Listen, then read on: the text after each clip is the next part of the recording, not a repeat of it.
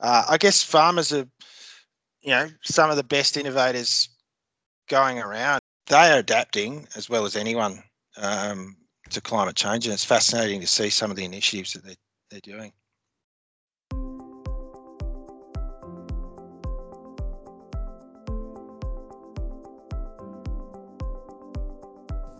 Hello everyone and welcome back to Capital in Conversation, AMP Capital's internal podcast helping you get to know the people behind the job titles.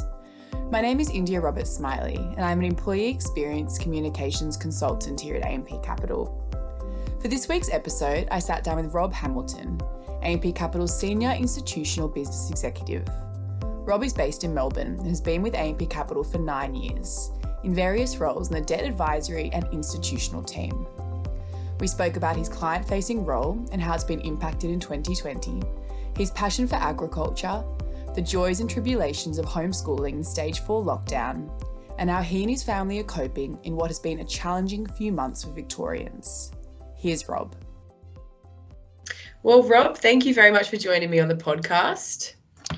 Thanks for having me, India. Good to speak to you. I will jump straight in and ask, are you a coffee or a tea drinker, and how do you have it? Coffee. I'll have a medium latte with 1 sugar. Nice. I know that the coffee snobs in Melbourne probably would say that you don't need the sugar, but I think it just adds to the kick for me. Hey, each their own. Sugar's always a good idea, especially in the morning. Give you a nice little boost. Exactly. As a child, what did you want to be when you grew up? My sister tells me that as a 4-year-old, I wanted to be a zookeeper, and I'm seeing that come through with my own young kids. But in reality, through my teens, and I wanted to be a sports commentator or a sports journalist. So I've got the headphones on at the moment, recording this interview, and really enjoyed doing that. I did trial it a little bit as a teenager. I called local football managers on the matches on the community radio. But then I think at the end of high school, I got a little bit safe with my selections around university courses and went down the path of commerce and law. So I've never really pursued it in full. Was it the sports side or the commentating side that you enjoyed or that drew you to that? A bit of both. I guess I would have loved to have been a sports star, but the talent that I had wasn't going to be allow me to do that. So I guess commentating was the next best thing, and it's quite involves a lot of analysis and preparation and understanding the stories behind the game. It was something I really enjoyed. So what led you to choose law and commerce? I guess I had 2 brothers who are in that field, and they were highly influential on my life. I find it actually interesting in Australia that we're asked to decide what career path we want to take so early. I think we're pressured as young people, as 15 and 16-year-olds, to choose subjects which then go into our what degree we'll end up doing, and then that naturally flows into what career you're in. Whereas from talking to colleagues in the UK and the US, it feels like there's an opportunity to do more general degrees. You can do history and then all of a sudden work in an investment bank or a fund manager. And that, I think, is more healthy in that it allows people to contemplate their lives a little bit more before choosing their career. So I guess it was by default that I went into finance. It's been a great career because there's plenty of great opportunities and the people you meet along the way are great, but that's essentially how I got into this field. Nice. And so you're obviously currently at AMP Capital based in Melbourne. Can you tell me a little bit about what your role is and what you're responsible in delivering? Yep. So I think the title is Senior Institutional Business Executive. It's a grand title, but essentially we are the sales and relationship management team for institutional clients in Australia.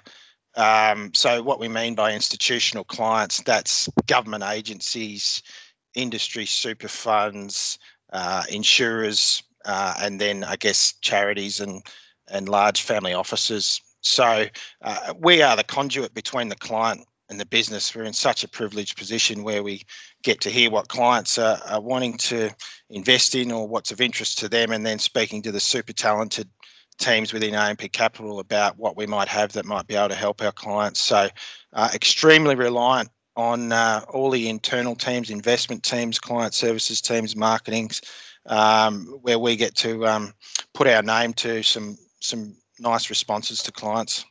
Mm.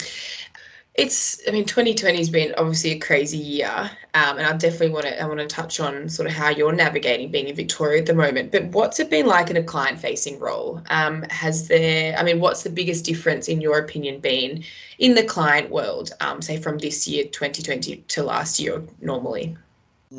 So I touched on my role being in sales for the institutional land, but clearly in Australia we've got a huge book of existing clients. So there is an element of relationship management to those existing investments that clients have with us. And I think this year the dial just had to go towards relationship management, firstly within the COVID perspective. So clients were quickly rushing to work out what their exposures were, how liquid they were, what their really understanding their investments in detail that they'd never had to, because they were having to report to their boards and their stakeholders about the investments they had. So certainly in that initial phase, it was about just being with the client and helping them get whatever they need to understand their portfolio. And I think, in more recent months, the difficulties we've had at AMP Capital, the same applies. It's just about delivering on our promises and making sure that clients are getting whatever information they need to understand the circumstances and report to their stakeholders. And for a lot of our AMP Capital employees aren't in Victoria, how is the feeling down there? Obviously, do you chat to friends over the phone, that kind of thing? But how's the general sort of atmosphere in Melbourne and in the city? Yeah, it's trying. Certainly, there's an anxiousness to get to the next step. I think people feel like they've paid their dues and done the hard work, and they're really keen to see their freedoms reinstalled. We were extremely lucky that when the lockdown was announced, we were in rural Victoria. So for the first part of the school term or that lockdown, the first 6 or 7 weeks, we stayed in rural Victoria where the restrictions were less pronounced. But we've come back to Melbourne since, and you can see it. There's a fair amount of tiredness amongst the community, and it's really sensitive times, actually. I mean, there's people who've lost their jobs amongst the parent community at the school, so certainly you need to be careful about complaining. It's a really sensitive time, and I think you just have to be grateful for what you've got with your family or work. Absolutely. So your children are in primary school age, I'm guessing? How is their home learning going? Pretty well. She usually sits behind me at school holidays today, and so nice to have my little advisor sitting in the room next to me all the time. It's tough juggling, and I think my wife and I have done pretty well to help each other out. Often I'll take the two younger ones on a long walk if I have a webinar or a call, a long call to make, just to provide that space at home. But we're making it work. But I think our appreciation of the teaching fraternity has definitely gone up, and looking forward to school going back next term. What is something that you're passionate about outside of work? Again, I've already talked about sport, but the other one would be agriculture. Okay. So I grew up on a wheat and sheep farm in Western Victoria. Wow. And so I've still got cousins and friends on the land up there.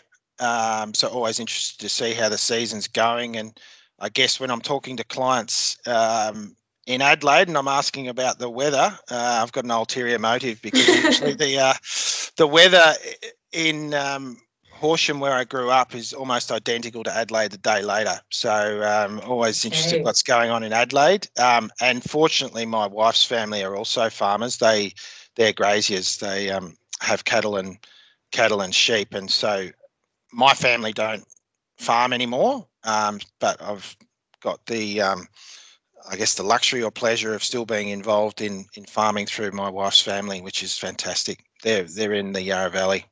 Oh, beautiful. Wow. So you grew up on a wheat and sheep farm. Did you have to help out much on the farm when you were growing up? I did. I was probably not the best farmer's son. I enjoyed it, but I guess if there was weighing up whether to do farm work or school work, I probably did that.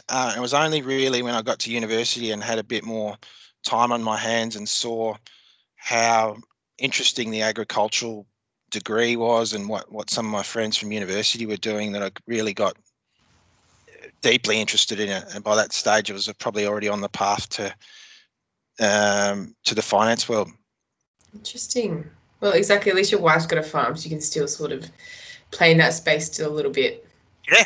Oh, no, it's super interesting, and I guess farmers are, some of the best innovators going around. I think the reputation of farming, they're not great at self-promoting their profession, but in terms of adapting to climate change and things like that, the wheat farmers particularly that I've seen they are adapting as well as anyone to climate change, and it's fascinating to see some of the initiatives that they're doing. Oh, that sounds awesome. Can you tell me a little bit about what these sort of technologies are, or what one of your favourite piece of technology is that the farmers are using at the moment?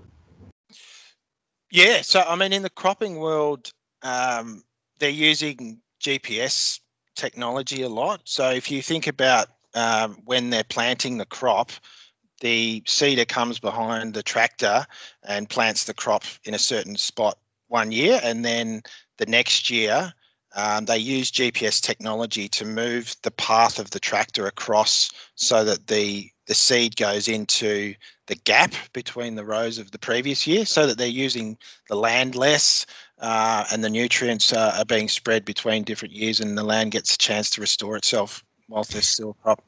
Wow. And so they're using, as in GPS satellites, they're using satellites to tell them where to plant crops deep in the soil. Yeah, so the Wow. beam comes down from the GPS into the tractor.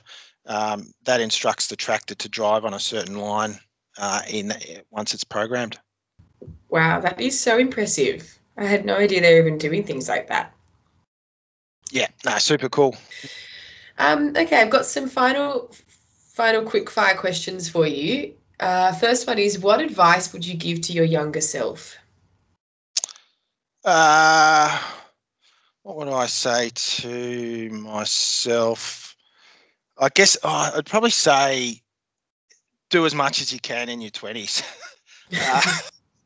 So I think, there's a focus, rightfully, there's a focus on work-life balance in our lives. But I think in your 20s, I'd just say yes to as many things as you can, whether that's study, working hard, taking on a project, going to a festival, meeting new people outside your group, because your life will quickly fill up with other crap once you get to your 30s. So I'd encourage anyone in their 20s to just play hard and work hard.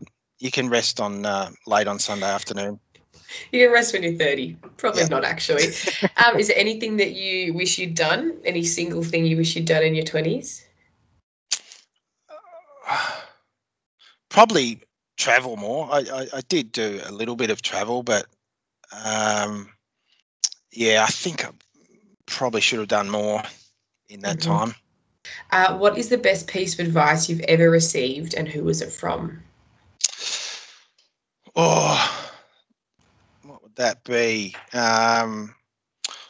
One that's come up in the last couple of years. I don't know who it's attributable to. There's all sorts of business coaches have wheeled it out. Is trust is an economic driver, and so what they mean by that is if you've got it, then business speeds up. If you lose that trust, then it slows down. And I think we all see that, whether that's internally, working with our colleagues, but I see it particularly with clients. If there's a trust deficit there or any concern around trust, then business really slows down and you get caught up in the detail. But if the trust is there, I think things can progress far more easily. I think people sort of see trust as a fluffy thing that you need, but when someone articulated it as being an economic driver, I think that really hit home for me. Okay, last question. What does success look like to you? I think I'll take a tack in terms of home life. I think if I've got a happy, healthy and contented family who've got heaps of great opportunities and I'm involved in those opportunities, I'm happy. And I think if work can fit in around that, that's perfect. Oh, that's a good one, especially in what is a challenging time for you, I can imagine, in Victoria. But exactly, at least you got everyone home and everyone happy and healthy for now. Yeah, no, thank you. And the support from our colleagues around the world for Melburnians has been noticeable. So thanks to everyone for that.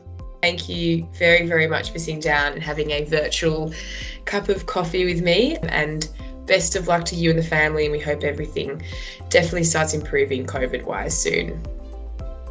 Thanks, India. My pleasure.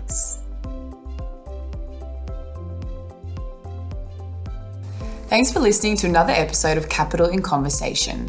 If you're after more episodes just like this one, please go to the Capital in Conversation workplace page. And if you have anyone you'd like me to interview, leave a comment on the page and we'll make it happen soon.